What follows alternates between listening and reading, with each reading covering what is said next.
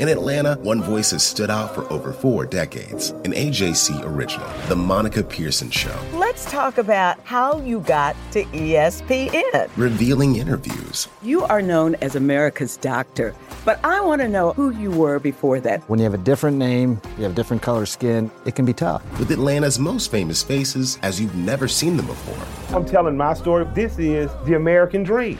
The Monica Pearson Show, streaming now on AJC.com.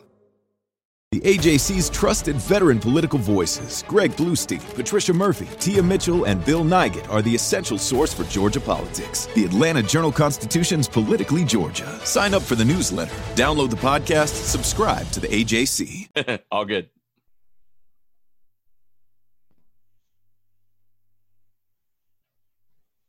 Hey, everybody. This is Doug Robertson of the Atlanta Journal-Constitution with another edition of the Southern Fried Soccer Podcast. As always, you can find me on Twitter at Doug Robertson AJC, on Facebook at Atlanta United News Now, and I hope that you'll consider subscribing both to this podcast and to the Atlanta Journal-Constitution. It's been a long time since I've gotten to do one of these with my good friend Jason Longshore. Today, we're going to talk about Atlanta United's 1-0 loss to the New York Red Bulls on Saturday and both teams' first game in the MLS tournament in Orlando. Red Bulls' goal came from Florian Valot in the 4th minute. Atlanta United had a few chances to earn a draw, most notably a header from Adam John in the final seconds that was turned away very well by the Red Bulls goalkeeper. Jason, what were your kind of big picture thoughts from last night's game? Yeah, it was a weird game. I think everything in this tournament feels a little weird with the matches early on, especially. This was the first time a team had conceded in the first half, and it was the best moment the Red Bulls had outside of one ball to the back post that Brad Kazan made a great save on Daniel Royer. They came in and did what you expect the Red Bulls to do. They were dangerous in transition. They wasted no time once they regained possession. They went straight to goal. And outside of some transition moments, that was about what they had. Atlanta is a very different team, and it's a team that needs, I think, games under its belt to hit its stride. And it never really found it until Ezequiel Barco came in the second half. And I thought the team looked better when Adam John came in late because it gave the team a focal point up top. The intensity was good. The work rate was good. I didn't have any questions about fitness. Barco didn't start because of a knock in training is what we were told and wasn't 90 minutes fit. So outside of that, in terms of just general fitness, which was a big talking point coming into this event, I didn't think it affected Atlanta. They looked a lot fresher late than the Red Bulls did, and New York sat back and defended the lead that they had, giving Atlanta some opportunities that they just could not convert on. And the chances were there for Atlanta to, at a minimum, get a point, and I think probably when you look at just overall quality of the game, deserve the win. But when you can't convert your chances, you're not going to win matches. Yeah, there were a few things that I was curious about watching it last night. The defense, there were at least 3 times, including the first goal, in which there was at least one Red Bulls player just standing wide open in the middle of the field or in the penalty box. Kaku missed a great chance. He came through with no one marking him, but there was also a Red Bull player standing right beside him in the first half who was wide open, either of which probably should have been a goal. And then the Royer goal to the back post that you referenced, he was unmarked on a set play, no less. So I don't know if that's a function of not having played in 4 months, not being able to scrimmage some other team to give some new looks in the past 4 months. But that kind of stuff has got to get shored up before they play Cincinnati. I think you nailed it. I think, it's one thing to work on things in training. This is a different scenario because you think back to preseason and how many matches Atlanta United played. And it was a big focal point of Frank de Boer's preparation was to play Elfsborg from Sweden and to play Birmingham Legion on the road and to play Leones Negros and to get those games behind closed doors in Florida to prepare, because you can work in training, you can do all the fitness work, and that part paid off, but the sharpness, and it's not just a physical sharpness, I think it's a mental sharpness as well. You only really get that from playing matches, and Atlanta plays a system in the back and up front with a group of 3 in the back, a group of 3 up front that requires a lot of chemistry, and they just did not find it enough last night. I was really, really surprised to see the 3-4-3 make a return. Atlanta United started in that formation last season. You can argue if it worked or not, but we all know that it changed once, changed again, until it finally came back to the 3-5-2 that was so good in 2018. I thought that there were moments in the first half that Atlanta United was very static. Nobody was moving. Nobody was making runs. When they were able to get forward, they were able to put in some dangerous crosses, which leads to the question, well, if they're going to put in all these crosses, why didn't Adam John start? He is a target man. He can actually get ahead on some of these, which we saw in the final minutes. What did you think of the formation and the personnel choices? I wasn't surprised about the 3-4-3 because it's the way the teams played this season. And even last season at times when they were playing more 3-5-2, whenever it was Barco or Pitti playing up with Joseph, it really functioned a little bit more like this 3-4-2-1 that we've seen a lot this season. The problem is you don't have Joseph Martinez, and that showed a lot last night in terms of who was going to take up that spearhead kind of role of the three. And it really didn't happen enough. Manuel Castro and Mateo Susetu both felt disconnected from the group. It never felt like they developed a chemistry with Pitti Martinez. Castro had maybe two of the best chances in the match and wasn't able to do anything with either one of them. Josetu felt invisible in large stretches.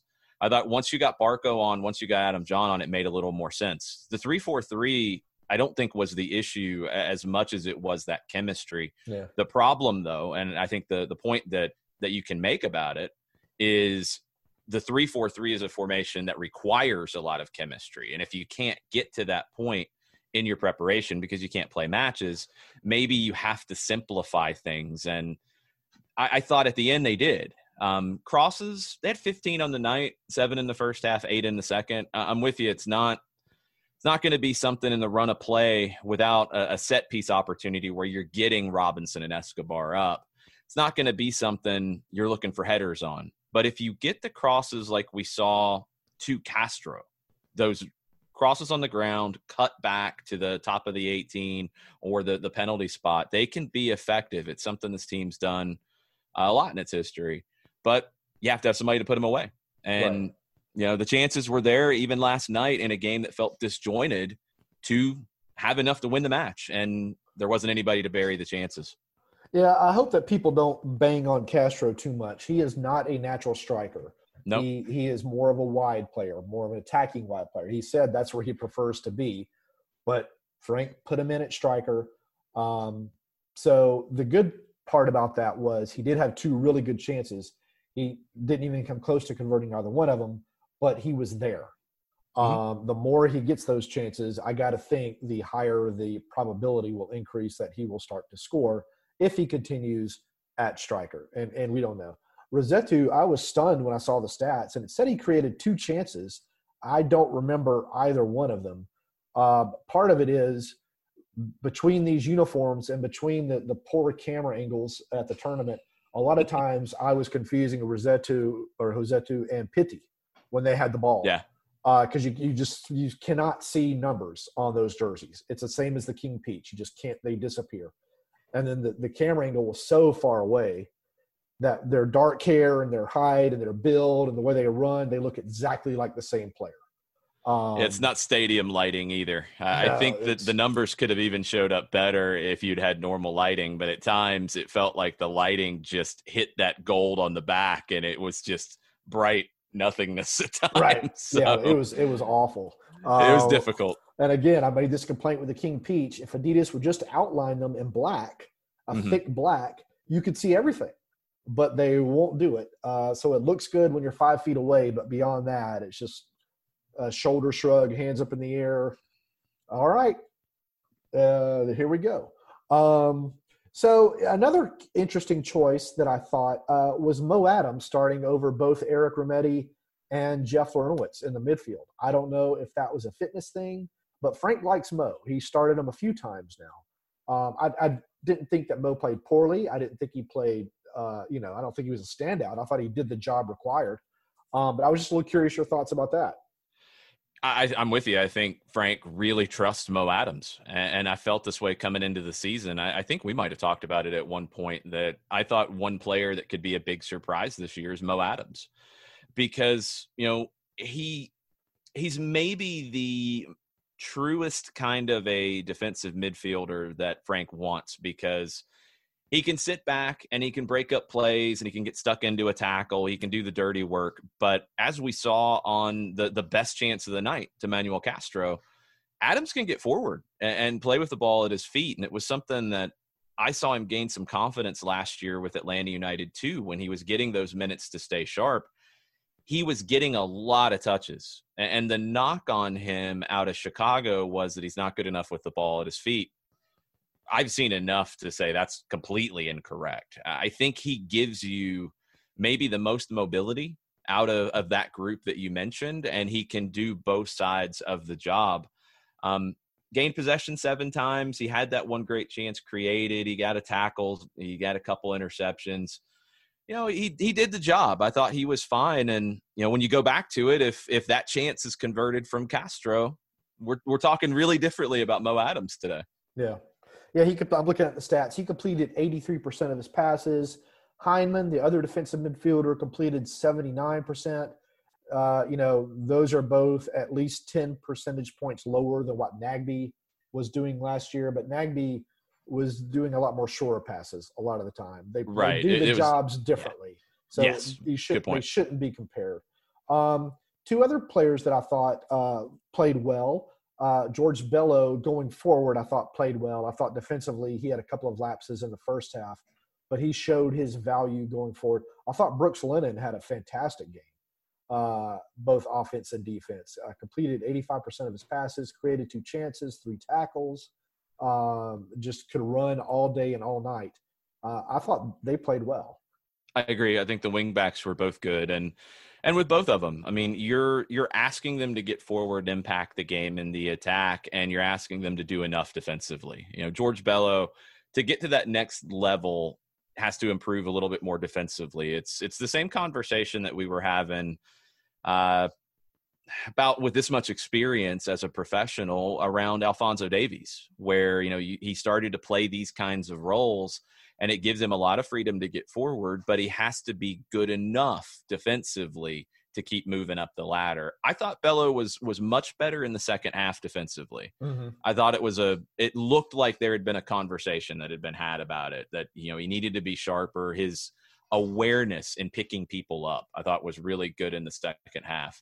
Lennon is just a freak when it comes to his fitness. I mean, he was constantly up and down that wing and making it difficult. We didn't see Jason Pendant really do anything in the attacking half because Lennon kept him on his heels throughout the night. Brooks was good. I think the outside, the wing backs in the shape, it's something that Atlanta can really take advantage of a lot of teams with Bello, with Lennon. And then when you have a player like Mulroney to bring on late with even more speed to run at tired legs, Frank has to like the options he has on the outside. Yeah, I thought Mulroney provided a spark too when he came in. In 18 minutes, he had 1 shot on goal. Didn't create any chances, but 1-2 fouls. His speed is a gigantic factor. Going back to the 3-4-3 for a second, I was a little bit surprised only because Frank has stressed this so much, the ability to change formations within a game, that you didn't see Atlanta United go with 4 at the back to get another person into the attack with the fullbacks pushed up high. I know you have to guard against the counter, but at this point, a 1-0 loss is the same as a 2-0 loss, as opposed to getting a draw. Were you a little bit surprised about that? Not really, because of the way that they handled it. If you go back and look late, a lot of times, I mean, really late, everybody except for Miles Robinson was pushing up. But even in the second half, you saw Fernando Meza really have free license to step forward. And that created, what would essentially be like 2 center backs staying home, and Miles Robinson and Escobar. We know Franco Escobar is going to step forward as well, and he did the same. And when he went, Meza stayed. I think they found other ways to get numbers forward. So you didn't really need to go to the line of 4, which might have kept the outside backs home a little bit more. They were very risky. I mean, as the night went on, they risked a lot, because I thought it became kind of obvious about midway through the second half that the Red Bulls didn't have a lot left in the tank. and were more willing to sit back and put numbers behind the ball. They even went to a line of 5 at the very end that we typically don't see them do. It worked for them, but they conceded a lot to Atlanta, and Meza and Escobar took advantage and just kept going further and further into the formation. I have to point out that we did get the customary Escobar yellow card on a very curious decision to drag down Daniel Royer about 60 yards from goal. I'll tell you where that came. No, but I'll tell you where that came from, because we were talking about this on the call. The transition for the Red Bulls, the first part of the first half before the hydration break, anytime that play happened, when somebody turned and was able to get through the middle third, they were running free. If you go back and look at the 2 yellow cards, Escobar and Pity Martinez, they were both in that segment after the hydration break and before halftime, where I thought it was an obvious instruction: do not let them turn and run. If they get past you, you have to foul, no questions asked. And both of those came in those kind of scenarios. Do you think we're going to see any kind of tweak, maybe moving Rossetto underneath the striker, maybe going with 2 strikers for this next game at Cincinnati? Because, I mean, Rossetto has quality, but he really just looked a little bit lost on Saturday. Yeah, it was a different role for him. You go back to his time in Brazil, he typically played as more of a number 8 in the midfield, as opposed to even a number 10 or part of a front 3. So it was different. And I thought he was naturally dropping pretty deep and even off to the right side to try to find the ball and find the game. I think the big questions for Thursday are Ezequiel Barco. How much does he have? Does everybody come out of this okay? You know, is there anybody who's winded, anybody who's tired that you have to replace? And you've got options, but Barco for me is the number one question. If he's able to go, that's going to affect what you do up top. I think in this match, you know, maybe I'm just looking back at what happened in the league match with these two teams, and Adam John started, and I thought everything kind of revolved around him well as a traditional number 9. If you have Barco and Pitti behind him, I think that can work. And then you have Castro and Rossetto to come off the bench and give you maybe it's a little more comfortable for them in that role as they're trying to blend into the team a little bit, takes a little bit of the pressure off. I thought Adam John did enough to get the start on Thursday. If it's a competition right now, I thought John looked lively when he came on, and not just because of the header, but just his work. And it seemed to simplify the attack a little bit more. And right now you're still in kind of a preseason mode with games and minutes. So the simpler you can make it for as long as you can, the better. And I thought Pity Martinez ran his legs off on Saturday. When he got over on that left side and could just stay on that left side instead of drifting centrally, I thought he was a much more dangerous weapon for Atlanta United. I'm curious if you're going to see him kind of staying in that left channel for the most part against Cincinnati. Well, that's where it can get back to, you know, with I think simplifying that front 3, where Pitti has the freedom to come in when the game calls for it, but you like to have him on his left side where it's comfortable for him to flare out wide if that's where the space is.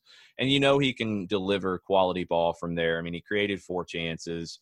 He had the two shots on target. One was a free kick that he hit well, but right at Jensen. The other he didn't really catch cleanly. He's best in that half space on the left side where it's not as a true winger, but it's kind of in between the outside back and the center back, and he puts people in difficult positions. I mean, he earned 5 free kicks. Blown away that the Red Bulls didn't pick up a yellow card with 5 fouls committed on Pitti. And, you know, the fouls that Escobar and Pitti earned yellows for were the same kind of thing that we saw a lot in the second half, where Pitti would beat one and get grabbed or get dragged down, and there was never anything to change that. And that's the frustrating thing, because part of, you know, the game within the game in these kind of scenarios is when you have a player like Pitti who can beat people on the dribble consistently and starts doing it and starts earning free kicks, the next step is you put people in danger of getting a red. And if you're not going to show the yellow initially, then people are just going to keep fouling, and it's just going to be the same thing. Pitti, for whatever reason, and I don't think it's because he does have a few words with the referees from time to time. For whatever reason, he hasn't gotten that superstar aura in this league where he gets those cards that others have. And it's frustrating. You can see it on his face sometimes. Yeah. And putting him centrally, like as a striker, which he was a little bit in the first half, as I tweeted, I know he scored on a header last year, but winning headers is not his deal. And, beating center backs to a ball over the top is not his deal. So keeping him on the left where he can come back and get the ball, get a little bit of space, whipping those crosses, I think is a much better use. I'm going to be really curious to see if that comes true against Cincinnati. So now, having watched Red Bulls, and I guess having watched a little bit of the next game or having read about it this morning, can Atlanta United finish 1 or 2 in this group and get an automatic berth into the knockout round? Because Columbus looked fantastic, but I don't know how much of that was them looking really good and Cincinnati just being really, really poor again. Columbus was my dark horse pick, I guess, to win this whole thing. I really like their roster. I really like what they're doing. Yeah, Columbus looked really good after they got that first goal. I thought, and we were in the midst of our full-time report, so I wasn't watching in super close detail. I thought it was a pretty even game up to that point, and Cincinnati mentally fell apart after conceding the free kick to Zelarayan. Gyasi Zardes is going to score a ton of goals with this team because of the people he has behind him. The question for me about Columbus is in a format like this, they don't really have any cover for Nagbe and Artur, and neither one is a traditional number 6, a defensive midfielder. It reminds me a little bit of LAFC and some of the complaints about LAFC last year, where in that Seattle game, I know it was a big part of the conversation in the broadcast, you didn't have anybody who would make that tackle when it needed to be, commit that foul that needed to be to break up a play. And that's not Nagbe or Artur's game. So I want to see them against the Red Bulls to get a good comparison of where Columbus is. Cincinnati, they're just not there yet. And we really can't expect them to be there because Jaap Stam has now had 90 minutes with this team and probably 2.5 weeks or so of real training with this team. They're mentally fragile. And it showed last night because after a good 20 minutes or so, they looked awful at the end, the worst we've seen from anybody. I think Atlanta can finish 1 or 2. I think the Red Bulls are going to have to get something against Columbus. Atlanta's got to beat Cincinnati, and they've got to get a draw. I think 4 points gets you through, even if you are in third place in this group. And it could be one of those groups, based off what we've seen, that sometimes you get a World Cup group where you have one team that gets beat up by everybody, and then everybody else is, kind of splitting the difference. And that might be what happens here. 3 points might get you through. I think 4 points will get you through. And you can get a win against Cincinnati that starts you on that road. Columbus's second goal, if you didn't see it, there was nobody within 5 yards of a Gyasi Zardes, and he was standing at the top of the penalty box. It was just horrific man marking. And I think Jaap Stam is going to quickly realize that you cannot play Kendall Waston and Harris Medunjanin together in the center of the formation because there is just a lack of speed. And frankly, with Medunjanin, a defensive lack of awareness. He just can't handle that role in that position because he's so slow. He's great with the ball at his feet, but I don't know if he's as good enough with the ball at his feet that he warrants. You're basically giving up 2 positions for 1 just to keep him on the field. It's the Andrea Pirlo conversation, except Harris Medunjanin's not Andrea Pirlo with the ball at his feet. But you look back at how Philadelphia protected him last year, and they got a lot out of it. They had a good season. But you had Jamiro Montero and Alejandro Bedoya on either side of him in that diamond to protect him and cover for him and let him be the fulcrum in the build-up play. I don't think Cincinnati's figured that out yet. And you're going to have somebody do the running for him. Like we saw Seattle in the past where Cristian Roldan did the running for Osvaldo Alonso as he was getting a little bit older. You got to have somebody protect Medunjanin if you're going to get anything out of him. Otherwise, you got to change it up. And you've seen it with Toronto and Michael Bradley. Same thing. But they have Osorio and Delgado who will do that work for him. Yeah, you've got to – if you have a player who is that player in your build-up play, you have to have others who can do the work for them to get the best out of that player. Other news this Sunday morning, the game between Toronto and DC, which I was looking forward to watching because DC has several former Atlanta United players on it, including Yamil Assad and Julian Gressel, was postponed because of positive COVID tests, which could be a troubling sign for the remainder of this tournament. What did you make of this?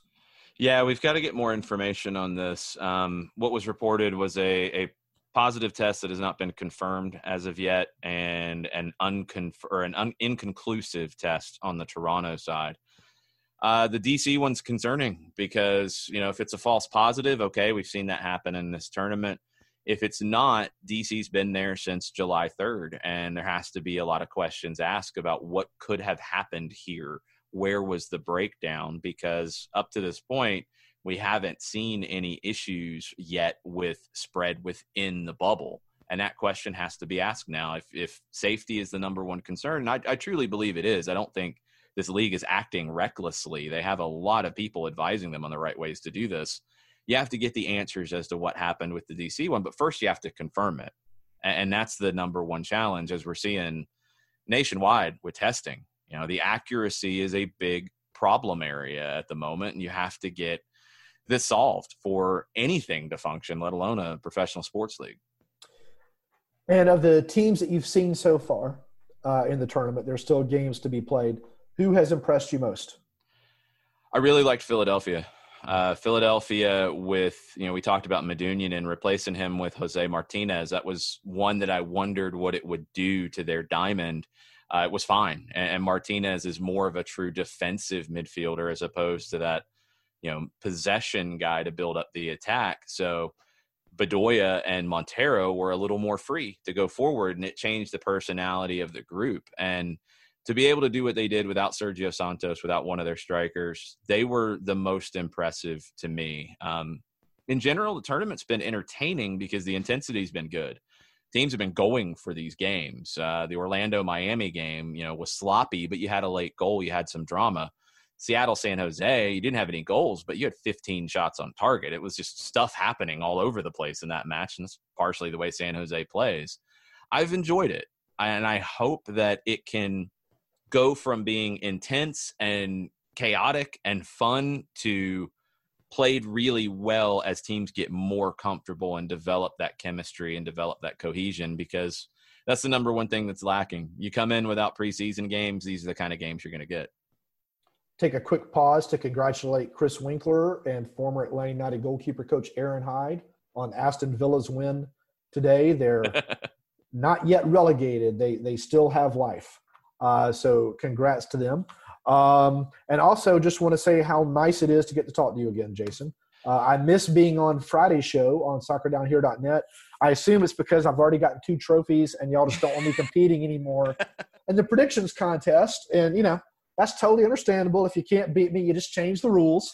Totally. No, I'll tell you what it was. It was me being at Mercedes-Benz Stadium on Friday in our normal time slot, trying to figure out how we were going to do a broadcast remotely from the broadcast booth. Not our usual broadcast booth. We were in the national TV broadcast booth because it's a lot bigger and we could socially distance. But trying to figure out the logistics of it and pre- and post-game stuff. And it's been a big challenge.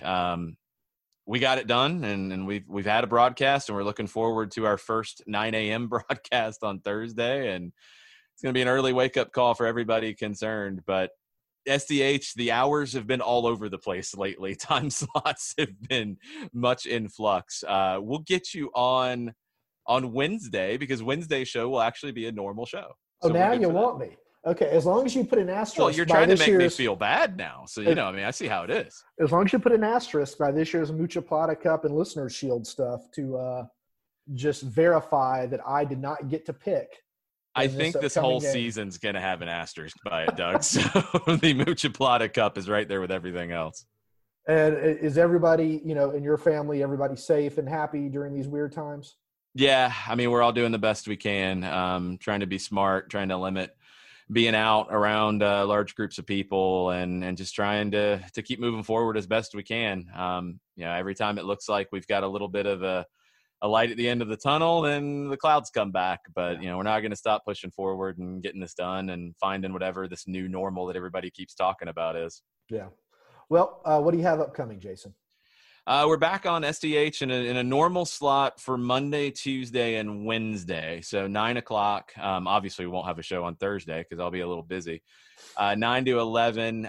You can actually watch SDH now. At least watch me and John try to figure this stuff out on Twitch, twitch.tv/soccer down here. And you can listen on the app and on the website, soccerdownhere.net.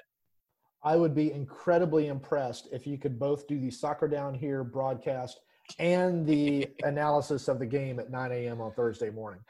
I'm just hoping I'm awake to do the analysis for the game at 9 o'clock in the morning. I'm going to have to get a couple extra Coke Energies in the morning in me to be ready to go. Sponsor alert. I've been trying hard for a while to get that sponsorship. And how do people find you on social media?